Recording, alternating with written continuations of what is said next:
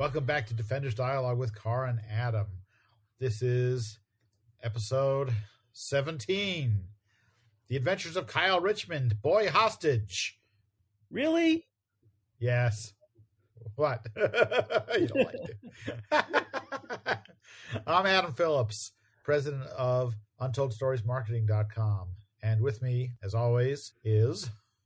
Cara D'Angelo, owner of Earth 2 Comics in Sherman Oaks and Northridge, California. Fantastic. And we're going to be talking about Defenders number 36 and 37 today. But before we get into that, I had a couple things I wanted to bring up. Cara, I have a confession to make.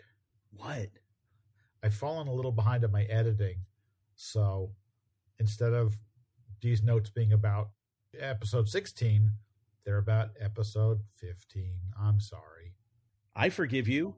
But will the listeners forgive me? That's the real question. They're going to listen to episode 16 and go, I can't believe he didn't follow up that stuff from episode 15. It's just sitting there waiting to be followed up on. Yeah, exactly. But I do have a couple of things I wanted to bring up. One is that we were talking about the title of, what issue was it? Like 34, I think. That was called Webbed Hands, Warm Heart. We were both scratching our heads over that. And then I realized, the webbed hands are the Ludbardites. Oh. It's so... They don't make a big impact in the long run. And we're going to have more to say about that, I think, when we talk about these issues today. And I think the webbed hands are like the last thing you notice about them. Yeah, right? And truthfully, there's not much to notice about them in a weird way. I mean, they look strange or whatever, but they just don't have much personality. Yes, as I've said, the boring cousins of the Badoon. Yeah, right? Yeah, exactly. So there was that. And then the other thing I wanted to bring up was the Defenders were captured by the Headmen, and Dr. Negan put helmets on them to change their brainwaves so they would... what was the effect of that supposed to be? Because it doesn't seem to have done anything. Remember, they got out of those helmets and woke up and started asking questions, and then 2 minutes later, they were all fighting anyway. That's true. It did not seem to do anything, and I haven't seen any indication that like some weird, subtle change has happened with them. They seem just like their regular selves. I'm going to suggest we put a pin in that. Oh, okay. You think there's more coming? Because I don't remember it if there is. I saw something... And I can't even remember where I saw it now, but I saw something that I was like, oh, that's interesting. But it was a commentary that I saw, so I don't know if it really happens in the issues or not. So that's why when we come across the commentary, though, we can talk about it maybe. Okay. And then this is just a minor thing, but we were talking about Jim Mooney as a ghost for Bob Kane. And my recollection, now that I thought about it a little further, was that Bob Kane did have a studio, I think, in the 40s, and he was doing the thing where he was hiring people to draw the comics, and then he was basically handing them into the editors. Sure. But at some point, the studio dissolved, and DC took over the assigning of the art, and they just basically paid Bob Kane an honorarium of some kind. So I don't know when that happens exactly, but sometime like in the maybe 50s or earlier even. The responsibility of assigning and scheduling and receiving the artwork and all that goes straight to DC. And that I think that's when they had people like Shelley Maldoff doing all those comics. Right. There were still, in the 60s, even with the new look, there was still, one of my favorite words, a bifurcation where you'd have like a new look Carmen Infantino story that looked really cool and really dynamic, and maybe in the second story in the issue or the next issue would be a Shelley Maldoff Batman looks kind of goofy issue. Yes. Yeah. My favorite thing in a lot of those issues, mostly from the 50s, there are tons and tons of Batman and Detective Comics covers where Batman is dealing with some villain. You know where I'm going, don't you? Yeah. And Robin is like in the corner going, Batman, look out. Yeah, corner Robin covers. It's like he had to be there, but he really wasn't doing anything.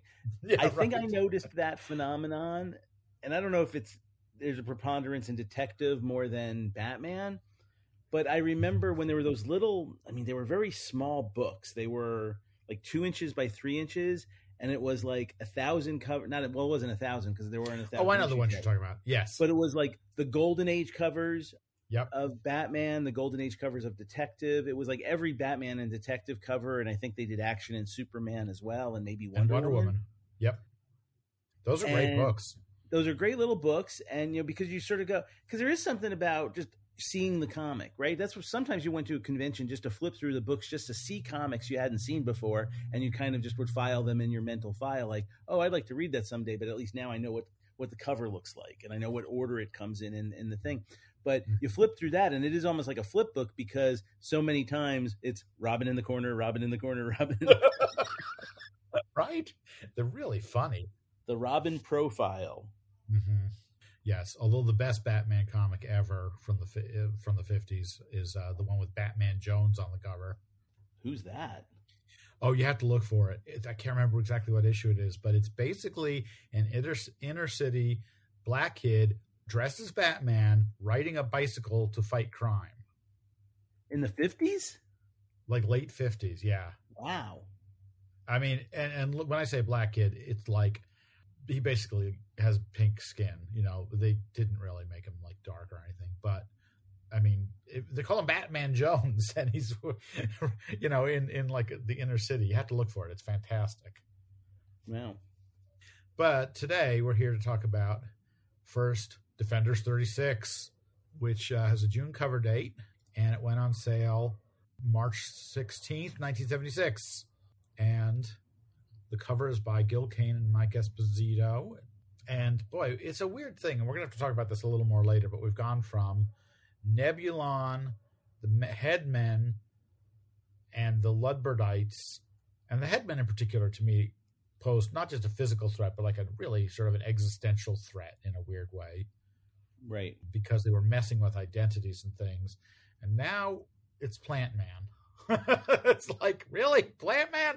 Anyway, Plant Man is on this cover. There's a big vine. It looks like the bougainvillea in my backyard. And it's wrapping around the Hulk and Doctor Strange. Hulk's sort of in the foreground fighting, like trying to smash the vine. And it's like a tree trunk fat kind of vine, and Doctor Strange is being choked by it. And in the background, but still pretty prominent, the new Red Guardian, Tanya Belinsky, is swinging in from who knows where and kicking Plant Man in the chest. And it has captions that say, Plant Man strikes. And then another one with a big arrow says, featuring the new Red Guardian. And then another one at the bottom that says, Garden of Evil. And that is almost the title, but not quite. The title of this story is called A Garden of Earthly Demise. Garden of Earthly Demise, which is a takeoff on the it was an ad. Was it Herbal Essence shampoo or something in the 70s? Come into the garden of earthly delights. Yeah, I kind of remember that. I can't sing. Well, so that keeps Apple from making us pay royalties for the music. Yes. But in terms of the cover, I mean, the interesting thing is this is a new Red Guardian based off a character who appeared once 10 years ago. Right. Maybe there was another Red Guardian appearance between then. I don't know. I don't think so. I don't think so either. So it's a new Red Guardian. I mean, maybe again, Russia's in the news at this time, right? I mean, the whole this is the era of was it détente? Yeah, it was well, I mean, Nixon's gone by now, but we're in Ford going in. If this is 76, so we're about to go into a presidential election. But certainly the prior years, I don't think we feel that doomsday thing anymore with the bombs dropping. Not in this era. It comes back in the 80s. And not to say, we all know the story that Wolverine and the X-Men were part of an attempt by Marvel to reach out internationally. Who's to say that someone didn't say, can we do a new Red Guardian, or can we do a new Russian character? Or Steve Gerber saw the writing on the wall and said, hey, I'd like to do something like that. That would be fun. Interesting. Yeah. But I mean, certainly it didn't mean anything to me when I was 14 going, a new Red Guardian. Awesome. No, it sure did. She's a very nice looking character. I mean, she's a great character. I immediately liked her. Yes. And she's fun in here because she's got that. It's like somebody finally has shown up in the Defenders who's new and has a lot of questions to ask. So Doctor Strange or whoever gets to say, well, you see, this is what we do and why we do it. Yeah. So that's kind of a fun point of view character. And this is how we deal with, and we need someone to help us with all the brains that have been moved around. Yeah, well, that for sure. But by this time, like, Jack Norris is not surprised by things anymore. So no, we've got this new person to be surprised. So the issue is written by Steve Gerber, but with an assist from his friend Mary Screenis, who also was his co-writer on Omega the Unknown. And she wrote a bunch of other stuff here and there. She wrote for DC under the name Virgil North on the mystery books. Oh. Yeah. Not a ton, but some. No, I remember that byline, but I didn't know that. Yeah. And the art is by Salvi Sema and Klaus Janson, and very cool. Klaus Janson colored this issue, and it is definitely better than your average coloring job. Yes. Oh, yeah, definitely. Yeah. We start off with a symbolic splash page where Kyle Richmond in his Nighthawk costume is standing atop a big brain and sort of screaming, he looks like. And in the background are sort of distorted, ghostly figures of Doctor Strange, Valkyrie, and Hulk all watching in horror, I guess you could say, although Doctor Strange mostly looks like, I don't like this. Valkyrie looks horrified. Hulk looks confused. But they, none of them like it. I have a question about when there is this like kind of distortion. I mean, because I see this in Klaus Janson's work. There was another scene, I think maybe when Nighthawk is waking up from the surgery or whatever. But sure. You see this distortion effect, and I wonder, is it, I mean, we may not know, but I don't know if something like this is in the original pencils, if it's... Oh, yeah. Something... No, I'm sure of it. So okay. I always wonder if there was a way where, like, photographically, did someone like draw it normally and then distort it? But I guess you're just saying, why wouldn't the artist just distort it from the beginning? Well, they did. I mean, these days you can do stuff like that with Photoshop. But I guess that's what I'm thinking. I feel like I see a lot of that more in modern comics, where you see, you can tell it's the same piece of art, but they've just kind of, stretched it out or compressed it or done something to it. Right. Yes, and there's all sorts of crazy filters. In fact, just today I was flipping through Twitter, scrolling through Twitter, I should say, and somebody had posted a picture of the thing that he drew and then ran through what he called the spaghetti filter on Photoshop.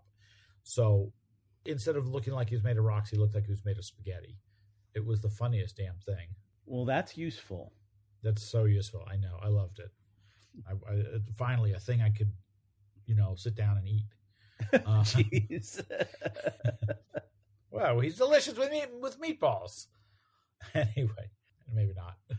It's garlic time. I don't know. I'm trying to... Right. So we move on to yet another flashback where... I was going to say, hey, isn't it time for another life story of Kyle Richmond? Yes, it is. It's funny, I feel like Steve Gerber has made so many steps forward with Kyle Richmond in terms of developing his character, but now he's just sort of repeating himself, and that's sort of part of the point of the story. But you might have been able to do make that point without repeating literally, because it's 2 pages of 9-panel grids that reiterate basically, I got captured by the headmen and they took my brain out, and then I was deprived of all my senses, so I was reliving my childhood. My mom died. I got bullied. I hit the principal. I killed my girlfriend in a car accident in college. I got kicked out of college. I was 4F and I couldn't be drafted. My dad died. I turned over all the business to Pennyworth. I decided to become a superhero to take care of my heart murmur with help from the Grandmaster, and I became a supervillain with the Squadron Sinister. Then I became a good guy and joined the Defenders. Then I got in a car with Trish Starr, but the car blew up. Then Trish Starr had no arm. Then I found out that Pennyworth was funding a bunch of racists. Then I fought alongside the Guardians of the Galaxy. Then I saw Dr. Negan again, and then I woke up. That's like 2 pages of stuff we've seen several times before. Yeah, it did make me feel, especially with the co-writing credit, references later to the crossover with the Hulk crossing into Omega. I did feel a little bit, and especially when you talk about, wow, what a standard superhero cover, it did feel like maybe, I mean, it's obviously by the regular team, but maybe it was like a, is there kind of a fill-in, or like I'm doing a little bit of dog paddling, I'm doing a little bit of a soft shoe dance. Yep. Until I can really get back to the main story. It's like, oh, and hey, recapping everything about Kyle Richmond is a good way to spend 2 pages. But, I kind of, at the time, and even now, I mean, I remember liking it because I really do. It reminds me I really like the character. And remember, the character's a brain in a bowl at this point. Uh-huh. So we don't want to lose sight, of the character. And we also, I think there's that great feeling. And again, I think we've said this already about, because these aren't being written for 6-issue trade paperback collections. There really is the idea of, if you just walked in, you're getting an introduction. Sure. Yeah. And sometimes, there is the, hey, I just walked in and I don't know what's going on. But I do like that he's trying to keep, there's a lot of complicated stuff going on. And I think he is really, I think he's a little afraid of losing the audience because they're going to forget how important this, brainless body with the brain in the bowl really is to everything. That is true. And look, I think he's aware of it because this is very compressed. Yeah. Like, he's trying to get past it as quickly as possible, which is why I was being silly about it. But like I said, I'm always willing to, I'll listen to Kyle Richmond talk about his past all day long. Yeah. Yeah, sure. I want to hear about the good times, Kyle. Come on. The time Pennyworth took you to the circus. Yeah, right. People remember the bad stuff much more than they remember the good stuff. Remember all the times you went on a date and your date didn't die or lose an arm. There's got to be a few. There's got to be a few in there. Well, it is funny because he does say, like, as a diversion, I had my rich brat image to live up to, painting the town with a new face every week like clockwork. Only Trish Starr, of all the starlets and models, ever got to me. Right. And I thought, we never saw one of those other people, starlets and models. I mean, I guess we didn't have to, because, like, there's nothing dramatic about him having a boring date with somebody who he doesn't care about. But it's just funny, Okay, so anyway, at the end of the third page, the second page of the flashback, the second last panel, he's seeing the face of Negan with his gorilla hand and a scalpel in it, and he looks all sinister and mean. And then the last panel on that page is Tanya Belinsky saying, "Can you speak, Mr. Richmond? Can you hear me?" And you can see Kyle's hand. He's like reaching up toward her. He's just sort of coming out of unconsciousness after having been, gotten his brain back in his head. And he, we go into the next page where he's sort of looking at himself like, I can't believe I can feel my hands and move and things. And Tanya Belinsky is saying how, you're coming out of anesthesia. Don't worry about it. You'll feel better soon. Do you want me to tell you what's been going on the last few days? Because probably you don't know. And then this is so weird. The next panel, 3 guys in domino masks, and one of them's got a gun, bust into the hospital room where Kyle's recuperating and says that they're going to take Pretty Boy here. And, they don't really, all they say is, we're taking you out of here. So it's a little unclear what they're planning to do, because in the last panel on the page, it's a big panel where Tanya basically beats the heck out of these 3 hoods. And they are, once again, they're wearing, suits, although they don't have ties on, at least. Suits, and like I said, domino masks. One of them has a fedora on. But it's a cool image nonetheless, because Sal Buscema drew a bunch of different images of her. She's like moving through these 3 guys and hitting them and kicking them and things, like she's the Flash, in multiple images. So it's really fun. It is. And he's, I've been surprised I never thought of him as an action artist, but he really is. And I guess in the Hulk, I mean, there was always a lot of fighting, but for some reason I remember the faces so much more, but this is like, he's so dynamic. Yeah, it's terrific. And the captions are sort of capturing, Kyle's just lying there in bed going like, is this for real? What am I seeing here? Because, of course, she just introduced herself to him as his doctor. So, you didn't really expect your doctor to start beating the heck out of people. And then on the next page, we cut to Dr. Strange, who is in the midst of sort of mesmerizing the Soviet State Department and U.S. State Department people into saying, yes, Dr. Belinsky should remain in the United States for a time. So he's worked his magic on them. Meanwhile, somebody runs up to Dr. Strange and says, there's some kind of ruckus going on in Mr. Richmond's room. Someone attacked him. He rushes off to see what's going on there, and there's a cop coming out of the room, and they're dragging out the unconscious bodies of the guys who had just busted in there. And one of the cops says, that little Russian gal took all three of them by her lonesome. And Dr. Strange is intrigued. He looks in the room and he's sort of going like, wow, I never would have expected. And then we cut back to the police station where Valkyrie is being booked because, as you recall, she was arrested at the end of the last issue. She was arrested.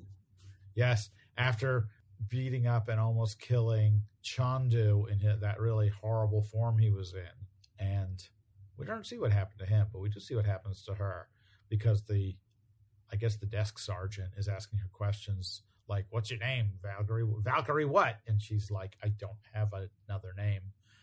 And you don't have any record of your employment. You don't have an address. You don't have any identification, like a driver's license or nothing. Fine. Throw her in the cell. They turn her over to jail matron, I guess she is, who makes some, remarks about how she's half naked in that costume. And the cops who brought her in are starting to look at her going like, this is weird. What is her deal? But they don't really get very far because the sergeant says, quit mooning over that broad. That's the line.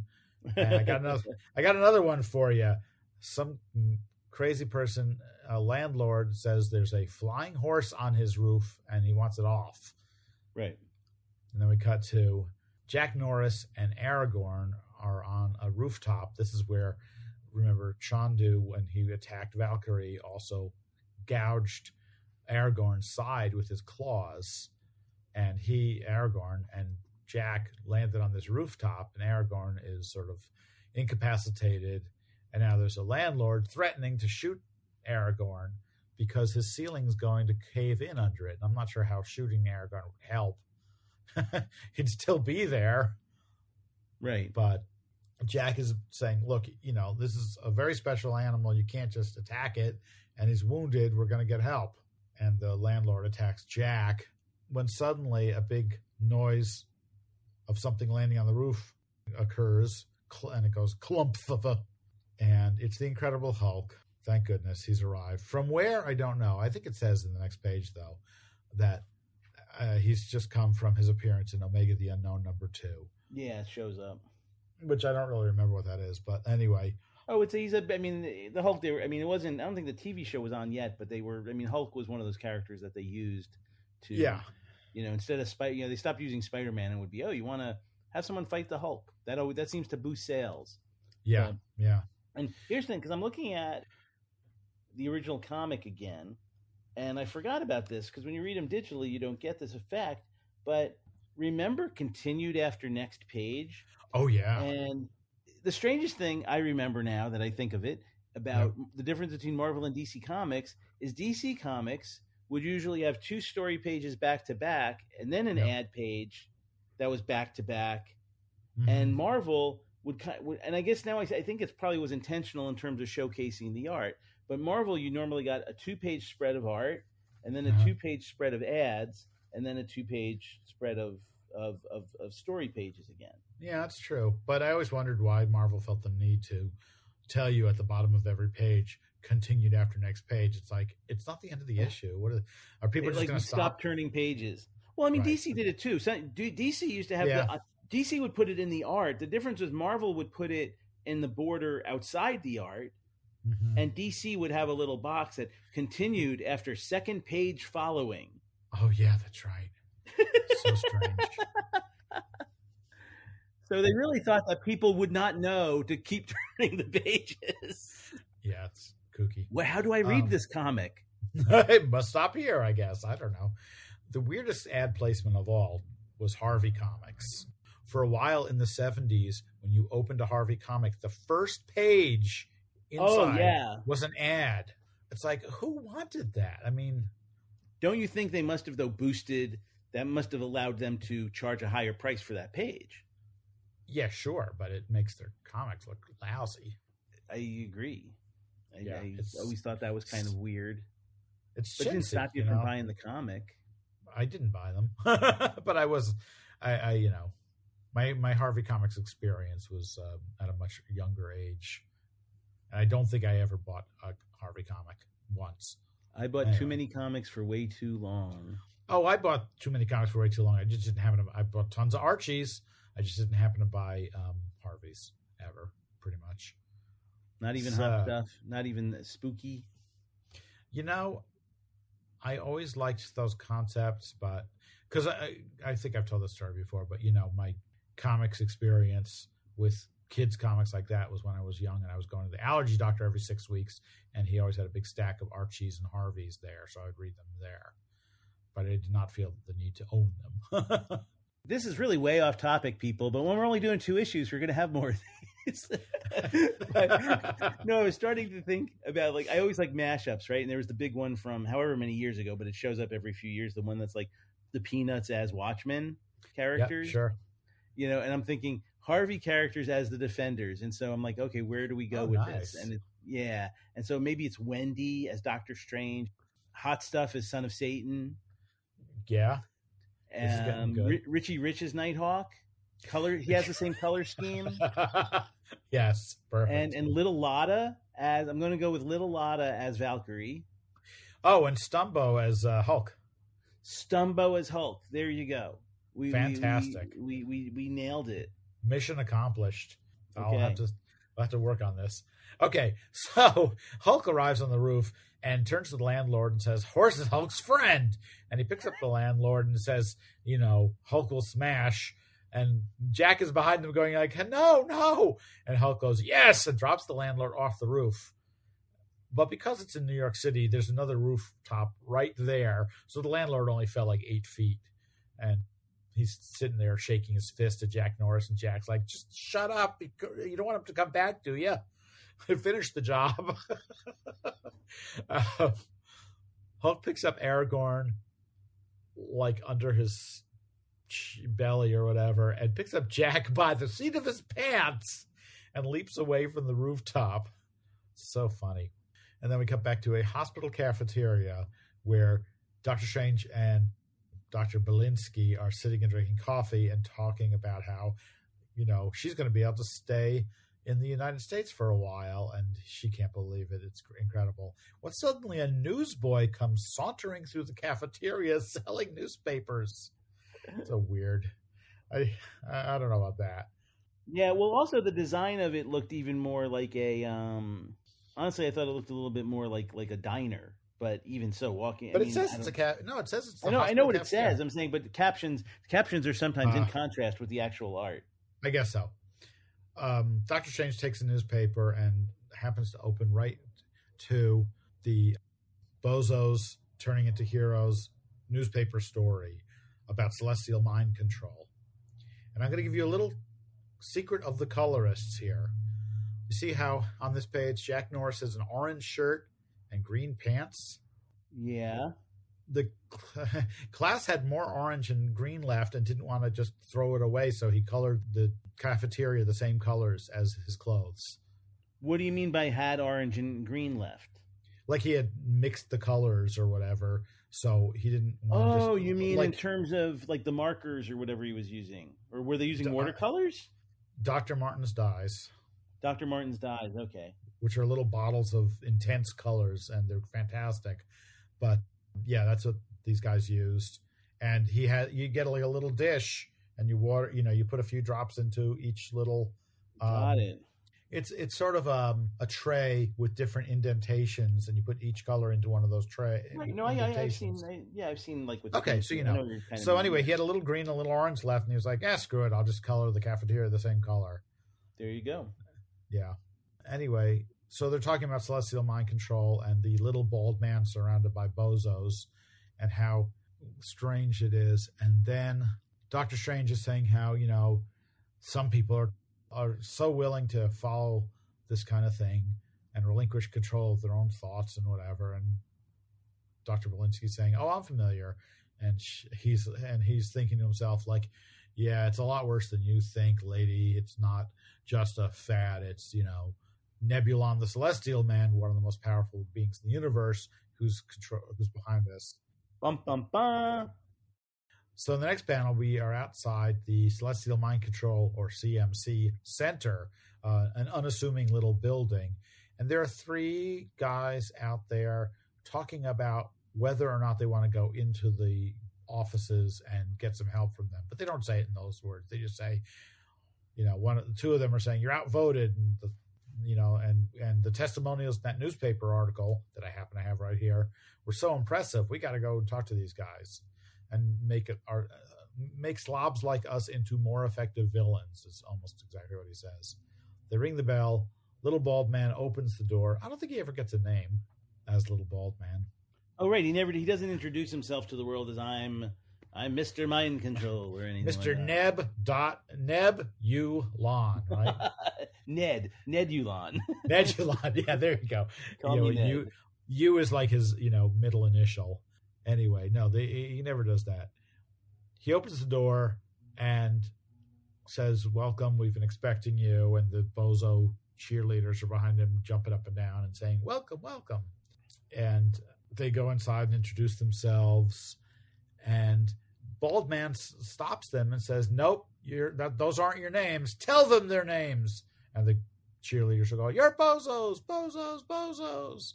They're very excited about this whole bozo thing. And the guy who was objecting says, "Forget this, I'm out of here," and he leaves. And the bald man, who's in the process of handing bozo masks to the other 2, the bald guy says, he'll be back. They all come back. And outside, the guy who refused to be a part of this degrading scenario says, "Why did I figure a stretch in prison would wise these guys up? They'll fall for anyone with a smooth line." And he's saying, like, "Who needs them? We'll show the world, won't we?"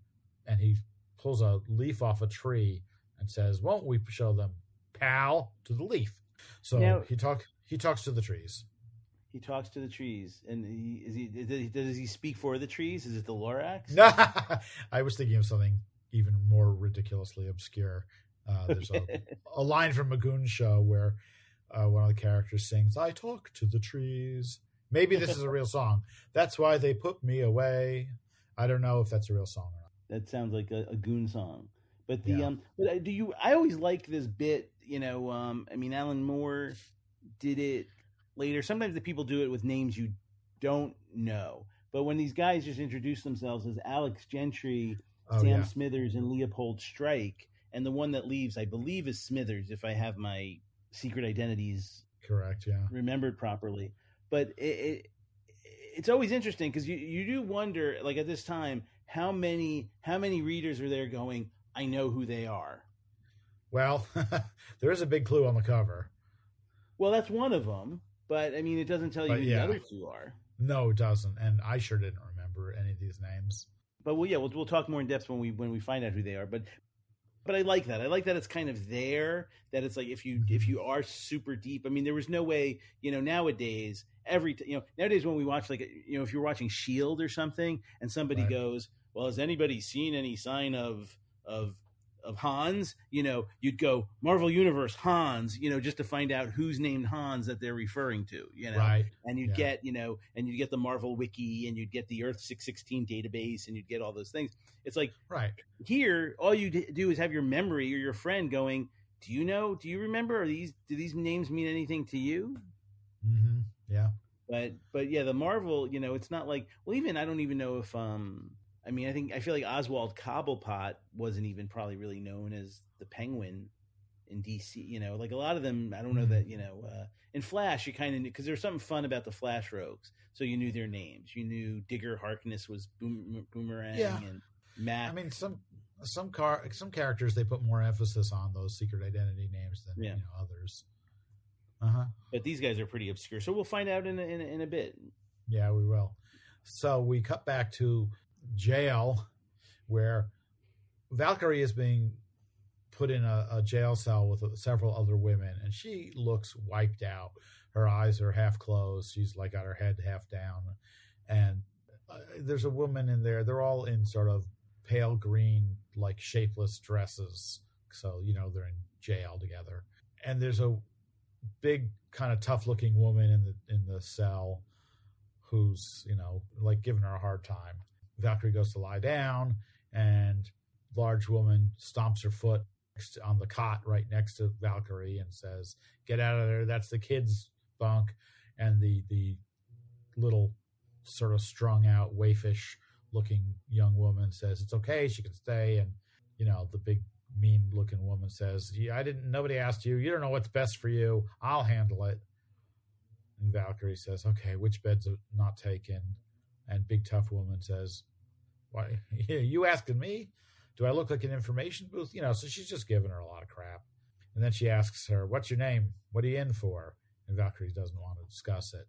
And the little waif girl says, "Can't you just leave her alone? Can't you see she's exhausted?" And big mean woman hauls off and smacks her real hard, backhands her, knocks her over, grabs Valkyrie by the hair and starts yanking like she's going to start a fight. And Valkyrie, of course, is very strong. Picks her, with one hand, picks her up by her neck and starts squeezing and says, "If you don't back off, I'm going to fight you. I'm going to really give you what for." Valkyrie drops her, and the woman saying, "You'll be sorry." But meanwhile, Valkyrie's half doubled over with, intense nausea from having attacked a woman. Is this the first, I was just wondering, is this the first, like, kind of hero in prison? I mean, sort of the one, I mean, there might have been, who knows, like a Batman story or something where he went to prison. I did mean to mention that. You're right. I don't know if it's the first one. I feel like there have been times where various characters have been in prison, but it's never been for an extended sort of subplot where it had any significant meaning. Or this goes on for a little while. This is not a quick little sort of storyline where, Batman has to get in prison to find right the guy who killed somebody or whatever. No, this is like she's just arrested and nobody knows she's there. Yeah, and I mean, and what happens if someone has no identification? I mean, obviously, she's probably booked as some sort of Jane Doe or something, but it is kind of like, I mean, it's a great plot point because she doesn't have any understanding of the system necessarily, the modern penal system, so she doesn't really know what she's in for. I mean, it's not kryptonite, but I mean, she has her weakness because she's not at her full strength because she can't fight against the people she's surrounded by. Yeah, exactly. This is a bad place for her to be. I feel like also, wasn't this a time period in which there were like women's prison movies, or was that earlier? Bingo. That's a good point. Yeah. Women in Chains. Yeah, right. There were definitely occasional women in prison movies, and it was mostly an excuse for a little bit of nudity and a lot of women fighting, and the audience of men would hope that somebody would get naked by being in a fight, and it didn't usually happen, I would guess. But anyway, that was just like a thing that he's sort of playing on here, except it's never sexy in any way. It's just kind of grim. It is grim. Anyway, yeah, it is, but in a good way. I mean, this really tests Valkyrie, Yes. So then we cut back to Doctor Strange's place, where he and Dr. Belinsky are arriving, and Doctor Strange introduces her to Wong, and she's surprised that there's all sorts of mystical stuff around and not something a little, I don't know, whatever she's expecting. She says something more austere. The phone rings, and he is surprised to hear, "What do you mean vanished? What happened? Who? What?" And he says, "I have to go take care of this right away. Wong will take care of you. See you later." And she runs outside just in time to see him flying away in his Doctor Strange costume. So she has discovered his secret relatively easily. And Doctor Strange is trying to summon the Defenders for help. Look up in the what do you say when you look up in the sky and see Doctor Strange? Look up in the sky. It's Look the up Eye in of the sky. Agamotto. It's the Cloak of Levitation. It's the Sorcerer Supreme. Yeah, really. It's all those things and more. Right. He's not a bird or a plane. Just little old me, Doctor Strange. Thank you. Doctor Strange tries to contact the other defenders, but Valkyrie is out like a light and cannot be awoken by his astral projection. And the Hulk is so upset about Aragorn that he's clasping his hands over his ears and going, "Get out!" to Doctor Strange's intrusion in his brain. Well, it's become an all too regular occurrence, right? You know, He's sick of it, and he says so in a minute. I need you. And then we pull back to see that they're in front of the ASPCA, and there's a veterinarian who's taking a look at Aragorn, but he's getting a little distracted by the fact that Hulk is, yelling "Get out" at nothing and holding his own head. And the vet is going, he's not going to go berserk, is he? And Jack Norris is like, "Dude, I don't know. Just fix the horse and we'll get out of here." Doctor Strange approaches the hospital where the trouble seems to be without any help from anybody else. And he sees a big vine leading up to Kyle Richmond's window, and he's wondering, what is that all about? And the vine reaches out and grabs him. Yes. Wraps around him several times. This leads me to a question, not the vine, but just what's happening here. Those three guys who we discussed a few minutes ago who went to the CMC Center, yes, were they the same people who tried to kidnap Kyle at the beginning of this issue? It didn't seem like it. No, they were part of. I do not. That's a good. Those guys should have been arrested, and they were being arrested. So I don't think it could be. Yeah, no, those guys were sort of with the. Well, then the other thing is, were one of them the shadowy figure who we saw watching? Well, they weren't coming for Kyle. They were coming for her. They were, because she wants to defect. Oh, they were Russian. They were Russians. Because Okay, remember, then Doctor Strange kind of hypnotizes them to, sort of forget all this. No. You're conflating things, because those guys were thugs with domino masks and a gun.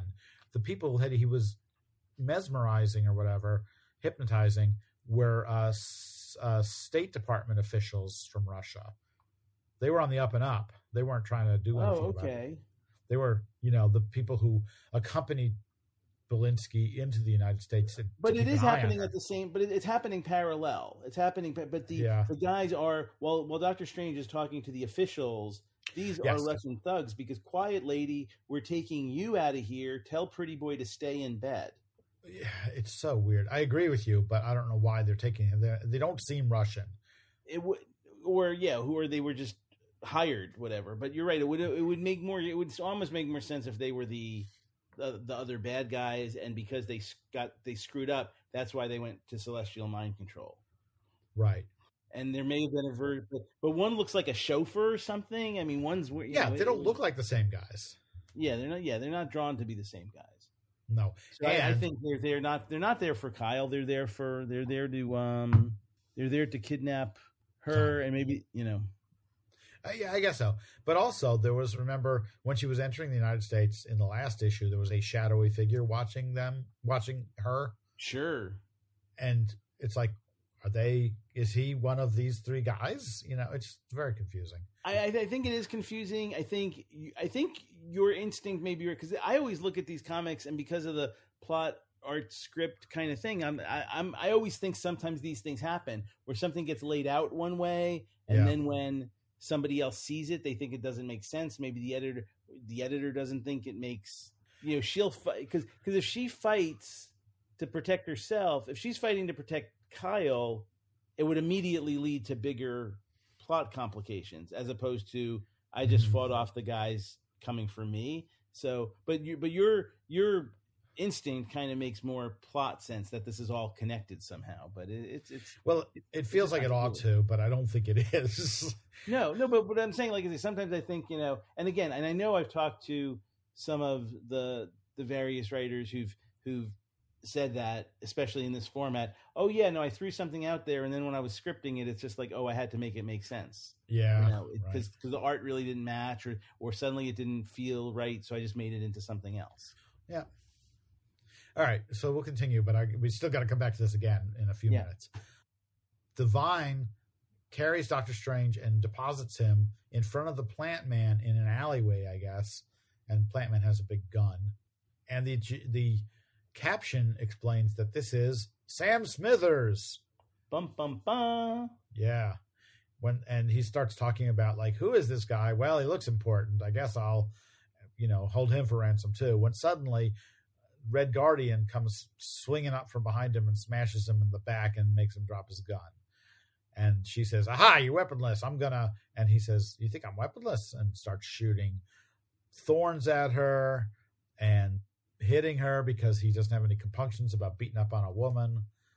And she loses consciousness because the next page starts with Doctor Strange, Red Guardian, and Kyle, who's still in his hospital gown and bandages on his head.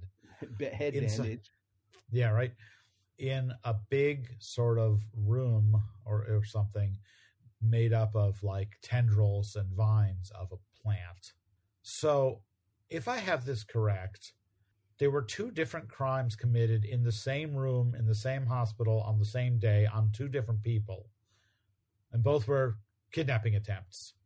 Interesting. You know what I mean? This is like, I know there's a lot of coincidences in the Marvel Universe, but geesh. Yeah, that's why I'm saying, that's why I sort of feel like it's something that was plotted one way and then got stretched out or had to come up with different. It just has that feeling because it does feel like you've gone to this well twice. Yeah. Okay. So our superheroes, at least costumed superheroes, are sort of coming out of their unconsciousness, and Doctor Strange is now realizing, like, oh, wait. So the brain surgeon I brought in from Russia is also a superhero. She is known also in Mother Russia as the Red Guardian, darling. I see. I see. Very good. She doesn't call him darling, but perhaps she should. She prefers her men a little shorter, but she likes the mustache. Dr. Strange says, we got to compare notes later, but right now let's get out of here. And he blasts at wall of plant life with some kind of mystic blast, and it doesn't seem to have any effect. And he's saying, I don't understand it. And so she grabs a belt buckle off of her pants or of her belt, which is a blade, and starts trying to cut it, the vine, and the vine sort of lashes out and hits her and knocks her down. So that didn't work. And they're trying to figure out what they're going to do. And then this is the final page of the issue where there's a giant panel of Plant Man sort of blocking traffic in the middle of New York City with this vine that's coming up out of the ground with a pod at the top with three heroes in it. And Red Guardian, rather, saying, where are we anyway from the pod? Because they're like 8 stories high, and the plant is so thick at the base that it's busted up the pavement. They can't tell where they are. And they can't tell where they are. And Plant Man is explaining how I want $50 million from Richmond Enterprises, or the guy who just had his brain transplanted gets it. And that's the end of the issue, except next, the eel, the porcupine, and Power Man. Yep. Which is, and again, a bit of a spoiler. Thank you, Marvel, for, telling us who those other guys are. Sure, why not? You're welcome. Yeah, You're welcome. Face front, true believer. Anything else to say before we go on? No, this is, again, it's a fun issue. I mean, it is more sort of, superhero action, yes, a bit more standard, but there's still all this other stuff, going on, and we still are dealing with, I guess Kyle's brain is back in his body, but thank God. Oh no, we put it in backwards. Oh no, and he's walking backwards. And it's building the Defenders mythology. Hey, every time you think, oh, it's just going to be Nighthawk, Doctor Strange, Valkyrie, and Hulk, hey, here's a Red Guardian. Yeah, I love that. I do wonder, I kind of wonder if somebody like his editor said to Steve Gerber, can we get some regular superhero stuff in the stories and a little less of this crazy fakakta, brains and minds all flipping back and forth between different people? Well, that's sort of what, that's what I'm sort of saying. I feel like this. Yeah. I mean, this is epic when you kind of break it down and we get to we're still issues away from and an annual away from this ending. It does feel. I'm trying to think. There's other stories that are like this. I mean, there's a lot of the Korvac saga was like this, where it sort of feels like somewhere in the beginning of the second half, there's kind of these more interludes or stretched out, decompressed things, because it's kind of like, well, we really got to make sure we get the ending right. But if we keep doing what we're doing, there's too much Headmen. There's too much Headmen and Nebulon, and we've been going on that for like 5 issues now. So I do, I kind of do feel, and maybe it was new, recently appointed editor-in-chief, Marv Wolfman, who said, let's keep this on schedule, bring in another writer, have Sal just do some supervillain stuff, and we'll get back to your craziness. Yeah. I guess we could ask Marv. If I ever see Marv, I will have to ask him, and he'll say, I don't know. You think I can remember that? I can't. I think I did ask a bunch of these fellows these questions, and that often was the answer. Nothing. It was like there was a lot going on. We were just guys doing our jobs. I was editor of 20 or 30 Marvel comics a month. Right. You think I remember what happened? It's like Captain Kirk's safe on Saturday Night Live. Yeah, exactly. Get a life. And I never wanted a comic book creator that I had the good fortune of dining with say, get a life to me. So here we are, Defenders 37, cover dated July, with a big burst on the cover. Still only 25 cents. So you know what's coming soon, people. 30 cent comics. Yeah, 30 cent comics, right. This one went on sale April 20th, 1976. Only months away from the bicentennial now. And the cover is by Gil Kane and Mike Esposito again. Another Plant Man-y cover. This time Plant Man's way in the background. He's up on top of that same sort of vine from the last issue, raining down thorns on the Defenders. And Doctor Strange and the Red Guardian are the Defenders in question here. They're sort of reeling back, trying not to get hit by the thorns. But our special guest Defender, Power Man, Luke Cage, is tromping his way up the vine and saying, maybe your murderous thorns can stop the other Defenders, Plant Man, but there's no way they're going to stop Power Man. Because, of course, they're just bouncing off him. They're ripping his shirt up, but they're basically bouncing off his steel-like skin. Yes. And there's a big round caption that says, Evil in Bloom, which is the name of the story. Which is kind of a takeoff, I guess, on Love in Bloom. I was just going to say that. Yes, that's exactly what I thought, too. I wouldn't have thought it at the time, but now I do. Hey, I didn't even realize this. What's that? 36 and 37 are the first issues to have barcodes on them. Oh, interesting. Yeah, I guess I knew it was sometime in the 70s, but I didn't know when. Yeah, I didn't remember them that early. Right? Yeah. I don't think most comic shops were making much use of them till much later. Oh, no, but it was more for the newsstands and stuff like that. Oh, absolutely. Yes. And I don't know if they were, and I don't think they were doing the different editions yet, but they did reach that point where they had to, because they wanted to keep the newsstands from selling, from putting in affidavit returns and then selling the extras to comic shops and dealers. Yes.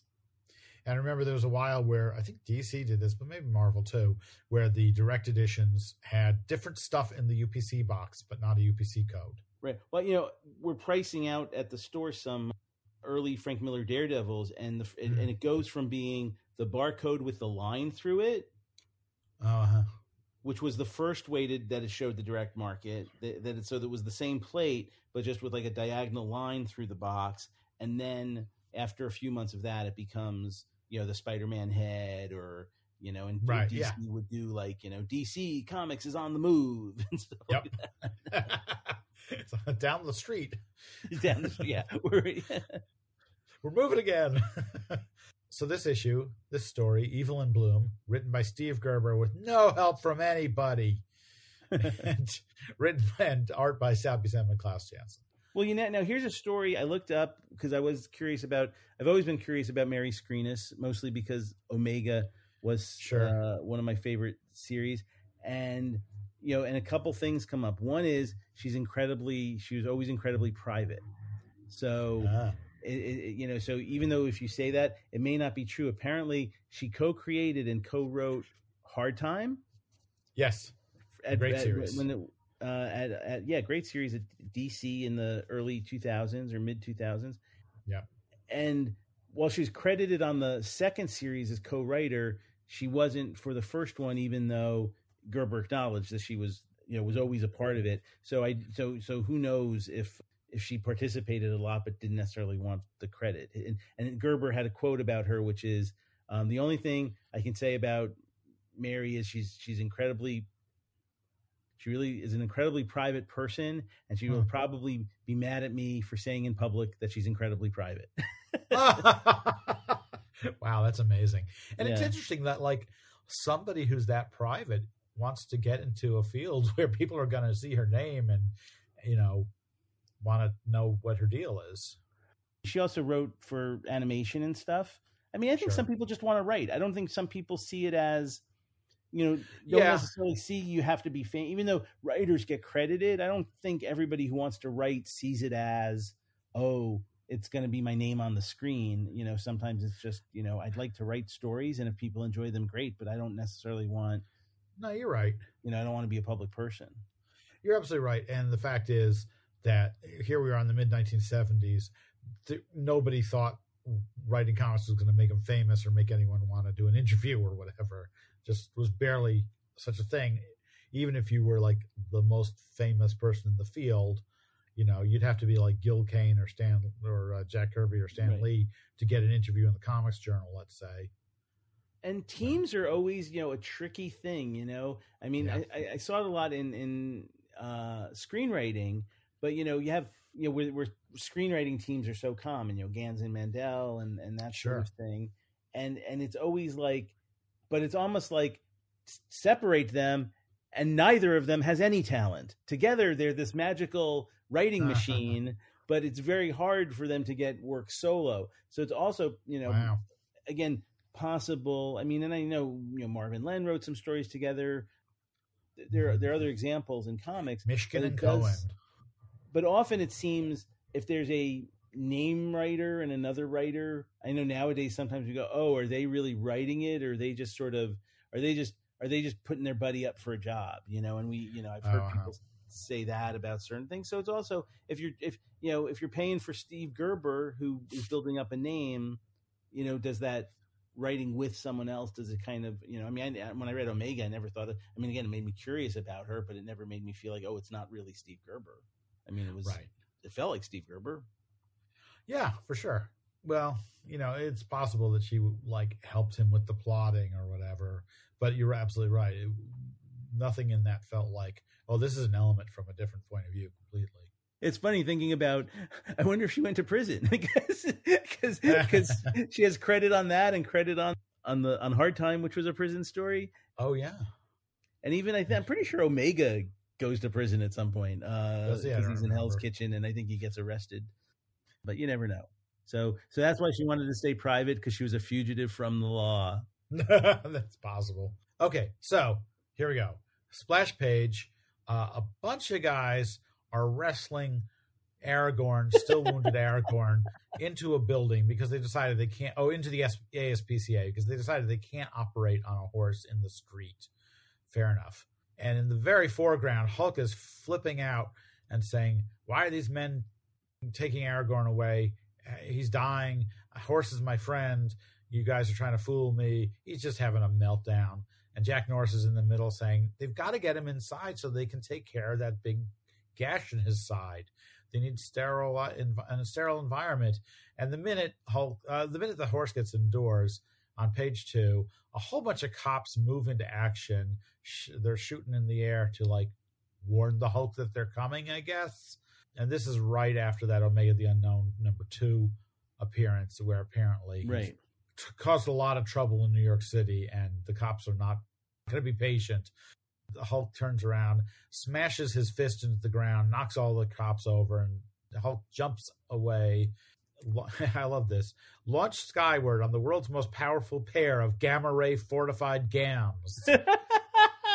Thank you, Steve. I love stuff like that. Oh, it's so great. And he used the classic, hit the ground, create the shockwave, knock everybody to their feet. It's so funny. The Hulk reaches, pretty high in his trajectory, but then there's police helicopters shooting at him, and the Hulk manages to grab onto the helicopter, wreck it up real good. The cops inside are going to jump out, I guess, with parachutes or something. They seem to be actually like just doing that thing that doesn't make any sense, like in a cartoon where if you're in an elevator and it's falling and you just step out as it reaches the bottom, you're fine. That seems to be pretty much what they're doing. Right. The cops are still shooting at the Hulk, and he's like, screw this, I'm out of here. I'm tired of you puny humans. Even I'm tired of my friends. They're all terrible. I hate them. They boss me around. And in a classic Hulk nickname, he calls them blue hats. Oh, yeah. Like it. Jack is sort of to the side listening to the cops on their big old walkie-talkies and says, something's going on, but all I could hear was the words Richmond Enterprises. And he gets the connection and says, I've got to head to the hospital. Well, if you only hear two words, those are the words to hear. Yeah. Good selective hearing. And he takes off. He says, I've got to get to the hospital, basically, and see what's going on. Maybe I can't make sense out of this, but maybe Doc Strange can.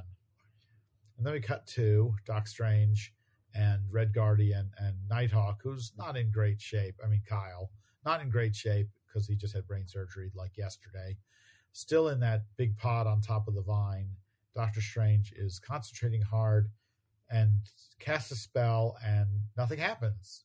It doesn't really do anything. Now, you were going to say something before. Me? I'm wondering if... Yeah. About, this I think is part of that, yes.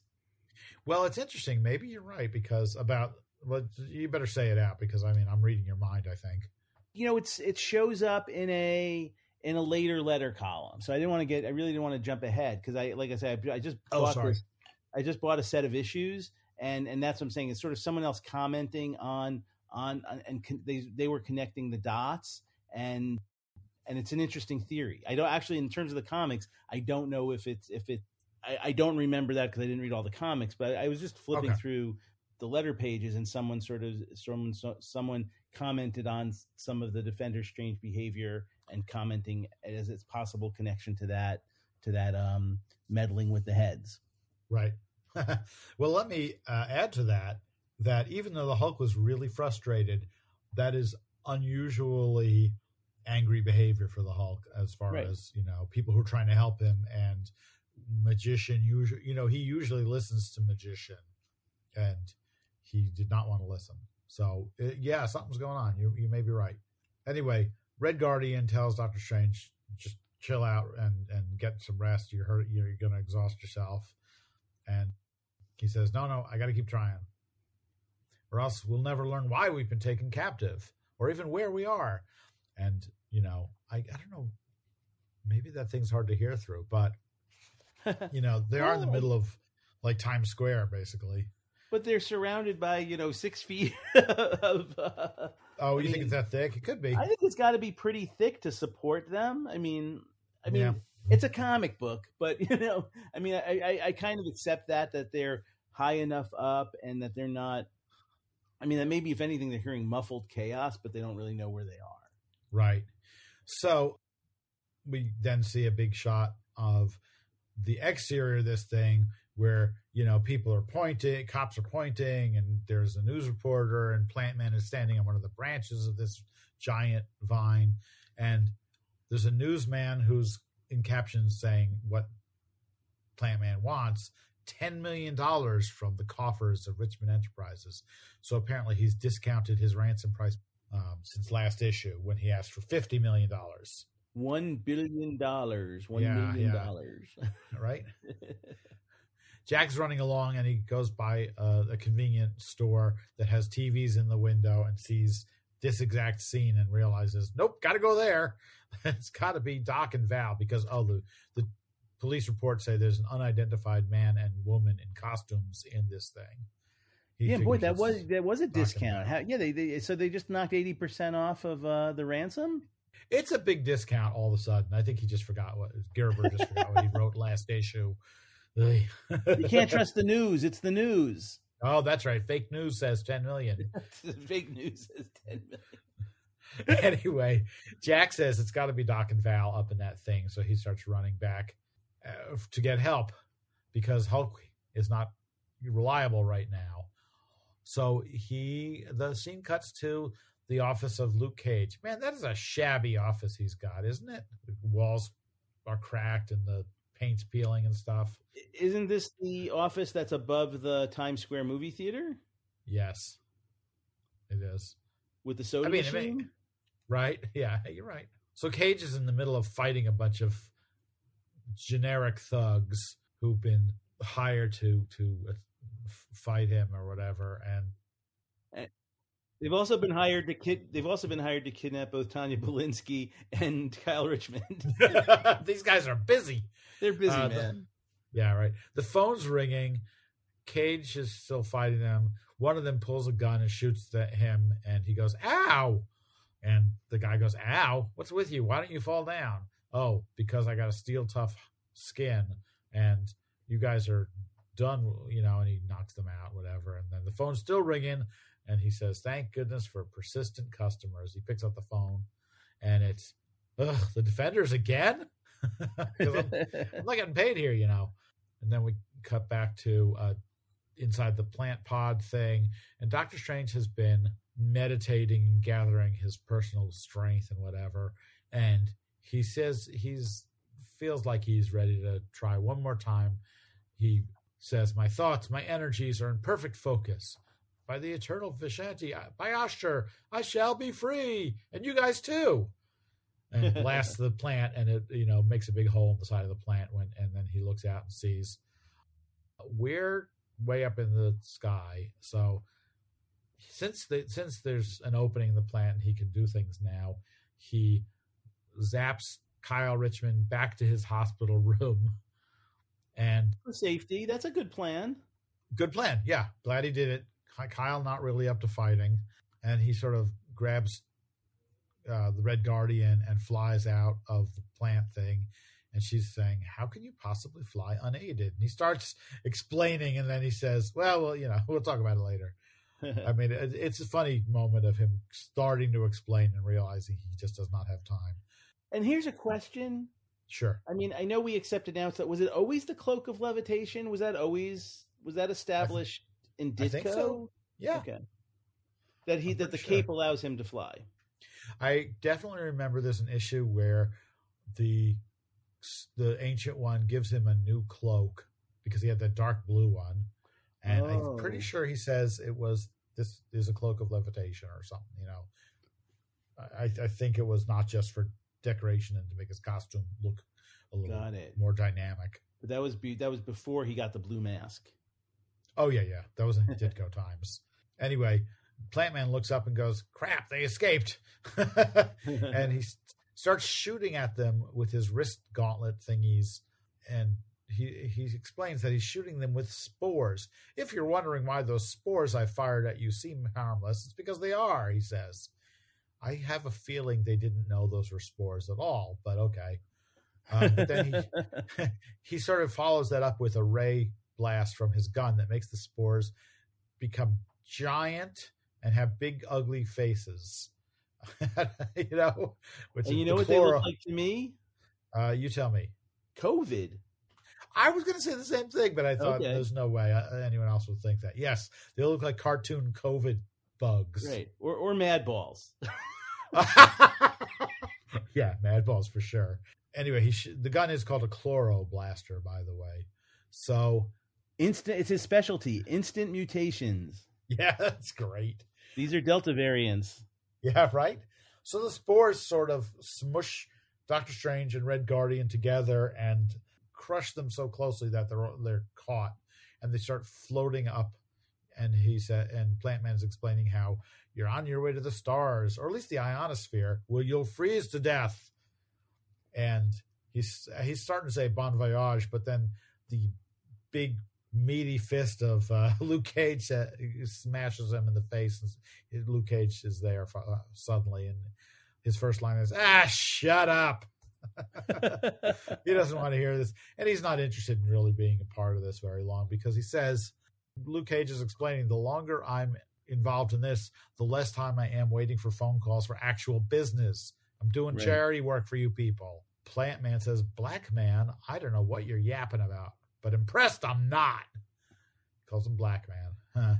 It doesn't seem very charitable. Anyway, a vine grabs Luke and Jack Norris and holds them while Plant Man makes his getaway on a vine. But Luke Cage busts out of it and also gets Kyle out. Meanwhile, the spores are carrying Doctor Strange and Red Guardian higher and higher. And then Doctor Strange manages to get his hands free and puts, this is kind of a cool gesture. You know, he's like face to face and like an inch away from Red Guardian. He puts like a thumb on his temple and a pinky on her temple so that they're both being charged with the same magical spell that frees them from the spores. And the spores just keep going higher and higher because they're not intelligent or anything. They're just going to go to their own journey to oblivion, as it says here. And then Doctor Strange and Red Guardian land back on the ground, and Jack sees Red Guardian for the first time and says, "That's not Val." Right, because when he heard there was a woman and a man in there with Kyle Richmond, he presumed, because he reads the yellow box at the beginning of every issue, so he presumed there's only one person that woman could be, and that would be Valkyrie. Right. Yeah. And this is a fantastic moment. Doctor Strange starts explaining who Red Guardian is, and Jack says, I just want to know where my wife is. And Luke Cage, such a great line. A lot of husbands in that situation, man. It's really funny. But that's spoken like a Times Square detective. Right? That's a lot of his work.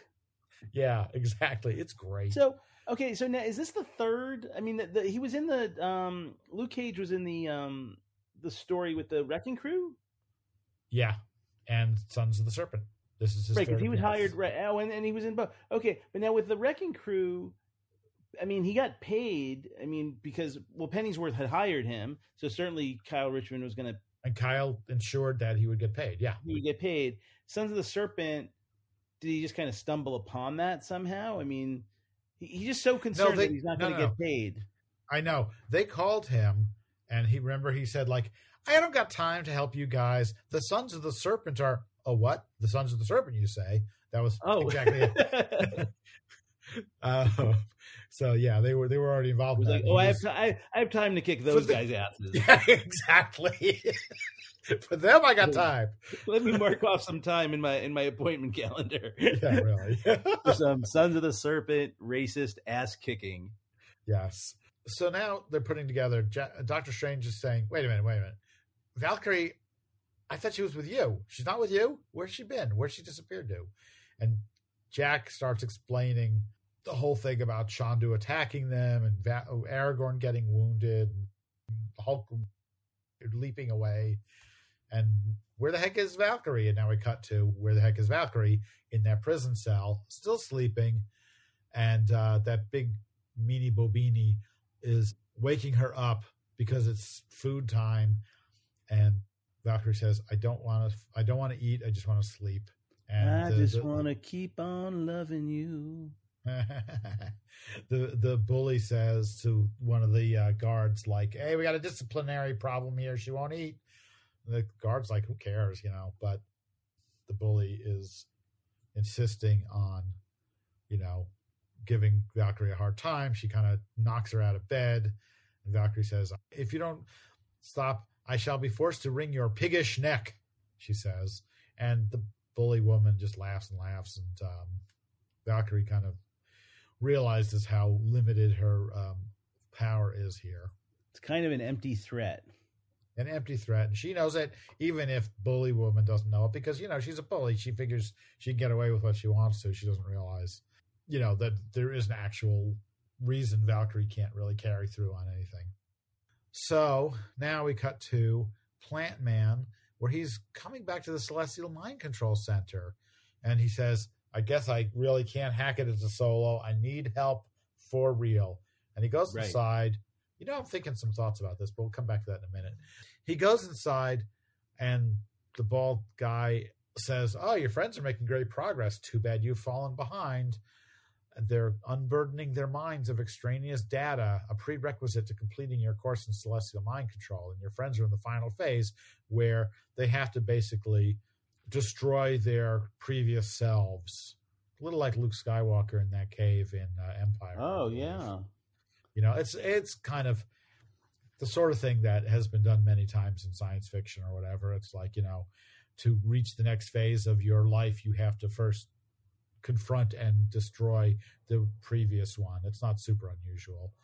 But then we see for the first time that these guys who are still in plain clothes, they're standing there with guns that they're going to shoot their other selves with. And their other selves are the Eel and Porcupine, Marvel villains who haven't been seen in years because they're pretty lame. Weren't they all? I mean, you know, they're so lame. I didn't even bother to look this up. My impression is that they're all kind of like, they were all like Ant-Man, Wasp villains. That's what I thought too. Yeah, I kind of think so. All Tales to Astonish era. Yeah, just nothing to write home about. So they're going through this self-assassination process of, you know, getting rid of their old selves. And Plant Man says, you know, for the second time in the Celestial Mind Control Center, never mind, forget it. I'm not taking part in this after all. This sucks. You guys are idiots. Because now he sees this and, you know, the new level of what his friends are doing and thinks this is actually dangerous. And I'm not going to let you worm your way into my mind, he says to Small Bald Man, who suddenly becomes not small, big, sparkly, shiny, scary Nebulon. Right. And Nebulon blasts Plant Man, who collapses on the floor. And Nebulon is saying, we've much to offer one another, Plant Man. I also wish to see the defenders wiped off the face of this planet, but discreetly. None must know it was Nebulon who did the deed. I don't know why, but that's what he says.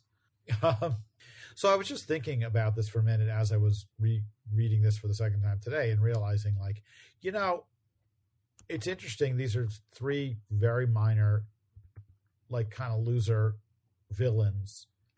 And they're actually great examples that Gerber chose.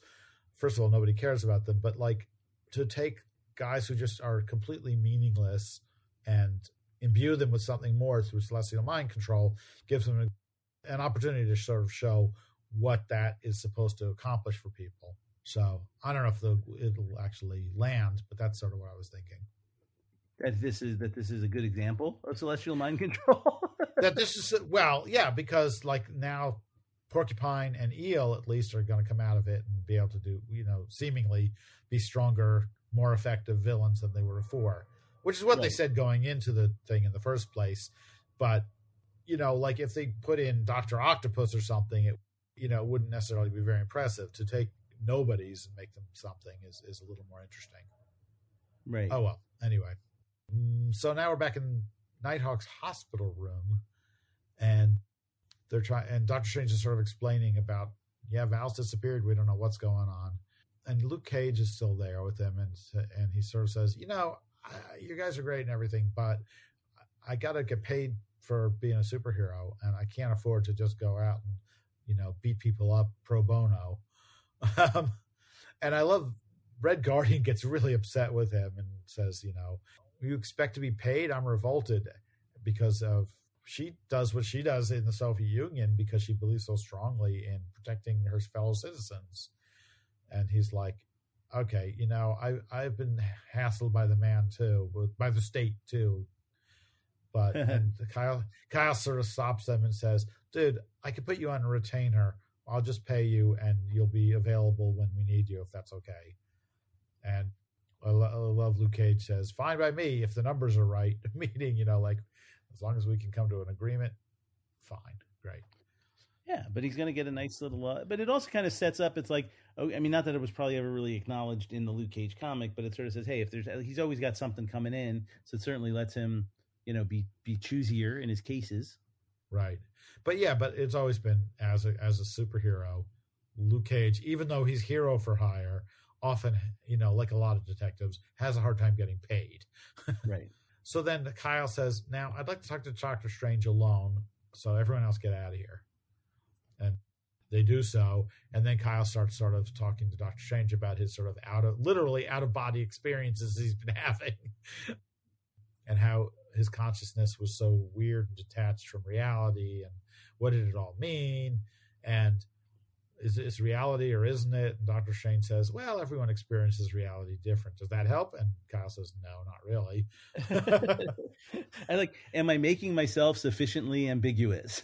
That was funny, yes. But it is that idea, especially since and again, I'm reading a lot into it, but it's also that feeling of we haven't been with Nighthawk for, really 6 or 7 issues. Yeah. I mean, the last time I think he was outside, he was in his body, unfortunately, was the Tapping Tommy episode. Right. Because he did kind of theoretically disappear after the Guardians of the Galaxy adventure and had this surgery done. Yeah. So the idea that we've been without Nighthawk, it really is a way, we got to know Nighthawk better in some ways, but we also haven't seen him. And it is that great question of, I was, when I was a brain in a body, he says everything seemed so real to me. When I didn't have a body, I still thought I was in the real world, even though obviously I was only in my head. How do I know this is the real world? Yes. No, I was going to say, it's a great question.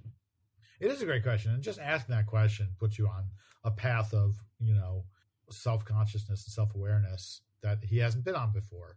And and especially for a guy and now it's adding up. And I think we see where Gerber is seeing it as character growth, that now he's someone, I think, you and Dr. Strange say it. Oh, he's being slightly more, spiritual. Right. Yes. It's like the rising and advancing of a rich guy. Right. So Dr. Strange sort of leaves and lets him rest. And he's walking down the hallway sort of thinking about, like, our abrasive young tycoon has uncovered his long buried spiritual side. Right. And then we're at the very end of the issue where Doctor Strange is still walking down that hall and smells something funny. And it's some kind of gas in the air. He starts to lose consciousness just as we see that Luke Cage, Jack Norris, and Red Guardian have all already lost consciousness and are on the ground because they're being gassed by the porcupine, and the eel is standing there. And eel is saying, can't figure out why Sam, Plant Man, had so much trouble with these nobodies. And Porcupine is saying his childish need to make a spectacle of himself, to flaunt his power rather than employ it judiciously for maximum effect. That's why.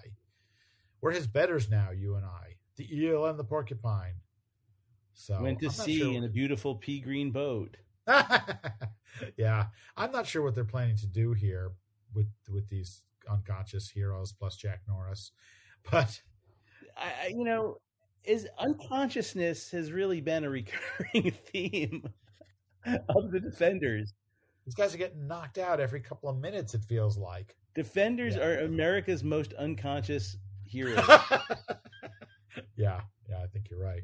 And I did look it up, and it's the Porcupine was from Tales to Astonish versus Ant-Man and Wasp, but Eel and Plant Man had the distinction of probably appearing in one of the really not considered great superhero series of that era, the Human Torch run in Strange Tales. Oh yeah, those are not very good.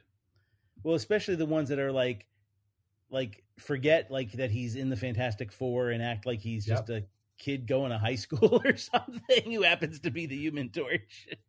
I was listening to the podcast Make Ours Marvel, which I listened to a bunch of those episodes, and they're a lot of fun. And they basically take it month by month from Fantastic Four #1 and just talk about every issue. Oh yeah, and it's a lot of fun. But they also try to do kind of what we're doing, which is try to make sense out of these kooky stories. And apparently, in the Human Torch stories, he has a secret identity in high school. But then after a while, they try to reconcile that with the fact that in the Fantastic Four, he does not have a secret identity. And it is revealed that his entire high school has been pretending to not know that Johnny Storm is actually the Human Torch, just to humor him because he seems so dedicated to keeping a secret identity. Right. That's almost like, Stan finally came in in the last issue and said, what's going on here? Everybody knows he's the, and I always wonder why did they do the Human Torch series as some way to, I know probably Goodman had some, from the old days had some affection, but it really seemed, this is a franchise we own. We want to make sure we protect, the we're bringing back the Human Torch. Yeah. We own him. I mean, Submariner didn't get a series or cover treatment really until the later mid 60s. Well, it would have been like Tales to Astonish or whatever. Yeah, after Ant-Man and Giant Man and all that is done. But it does. It just sort of feels like. The other possibility, though, is they may have just been looking for something to anchor Strange Tales, right? And they thought, well, kids like the Human Torch, and he's a teen hero. Let's see if that takes off. Anyway, it didn't. It wasn't very good. No, but there are the fun ones. I mean, where Kirby does, there are the fun ones like the Beatles one with the thing. There are some of the fun ones that do actually are kind of like little Fantastic Four vignettes, and so there's a little bit more fun in them. But it does seem that left to its own devices, somebody just wasn't paying attention and was like, "Whoa, what the hell is going on here?" No, and they brought in some writers who were not really well versed in Marvel style writing, like Jerry Siegel, right, and Robert Bernstein. I think wrote a bunch of them, and they just did not really fit in that well. Like Stan had to eventually just bring in other people like Roy Thomas and eventually, Danny O'Neill and such. There are two things I was going to say about Kyle Richmond in the hospital, and I think you had said this once before, but it's like, okay, did the brain transplant, wrapped up his head, but boy, he still has a lot of hair. Oh yeah, sticking out. And, yep. and again, this is just a weird comic book thing. Nothing takes me more out of reading dialogue than a hyphenated word. Because I always think there's a way. I mean, from the time I was a copy editor, you probably have, felt this way too. When it was always like the challenge to get rid of widows or to do something so you don't have those weird hyphens and things. And so when he's talking to Red Guardian and he says, enough, can the ideological debate, will ya? An idio-logical. And it's just suddenly, I mean, comics require so much suspension of disbelief. I know it's a silly thing to focus on, but I would always feel there was a better way. Sure. Like maybe you didn't need the enough, to fit it in. I would have hoped, and this is like probably one of the first hyphens I even recall seeing up there's two, maybe that was the page. That's because two consecutive. So it's just a lot of big words, and probably there was also a lot rushing, so no one could say, "Oh, maybe that doesn't." But I never like it. I don't know, just a minor annoyance. You know what? I blame Steve Gerber for using these $10 words. Come on, Gerber. Judiciously, instead of flaunt his power rather than employ it judiciously, you could just say use it smart. Yeah, well, you say you didn't hyphenate judiciously. No, I just mean easier words. No, but that's definitely one. Us dummies. You use the big word, but I learned a lot of vocabulary from comic books. We'll see if this makes it in. When I was in high school, I was taking Latin, and the teacher, very good Latin teacher at my Catholic high school in New York, and he was teaching us. This is like the first day or week of Latin class, and one of the first words you learn is puer, P-U-E-R, which means boy or child. I think it's puer and then puella or something like that as girl. Okay. You got the masculine and the feminine, and he was trying to make the point that we use Latin every day. We just don't know it because it's part of other words. Right. And I think he had done it with a couple other words already, and people got the references. And then he said, "Okay, who can think of a word that an English word that we use that is derived from puer?" And everybody was like, someone was like, Puerto Rico? No. No, that means something completely different. And I raised my hand and I said, puerile? And the class laughed. Like that's not a word.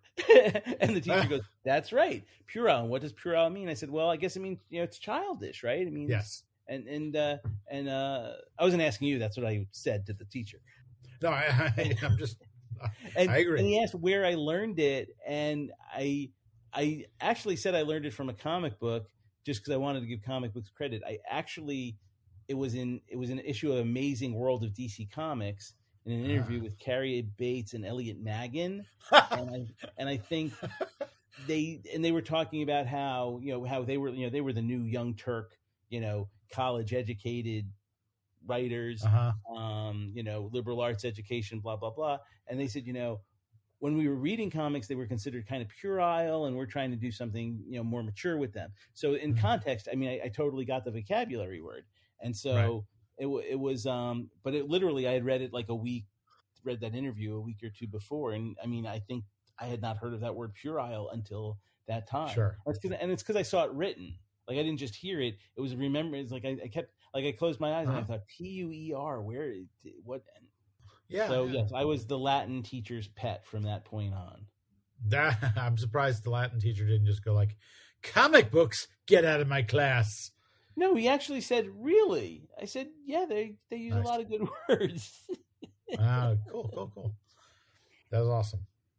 All right, so let's just talk about the next issue caption for a second, and then we'll wrap it up here. Because next time it says, Nebulon sends Doc Strange, the Red Guardian and Power Man, on an exile to oblivion.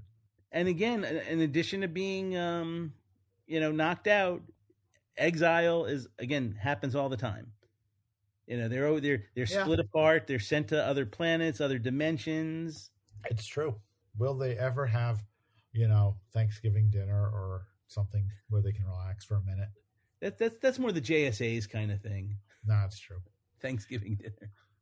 Or the silent cocktail party in Doctor Strange's place when the Avengers and Defenders meet up. Yes. Like, just imagine the scintillating dialogue. Thanks for listening. This has been episode 17. And until next time, Defenders dissemble. Please subscribe, leave us a review, tell your friends, and we will see you next time. Swinging, shield flinging, superhero. They're the latest, they're the greatest, ultimate superhero.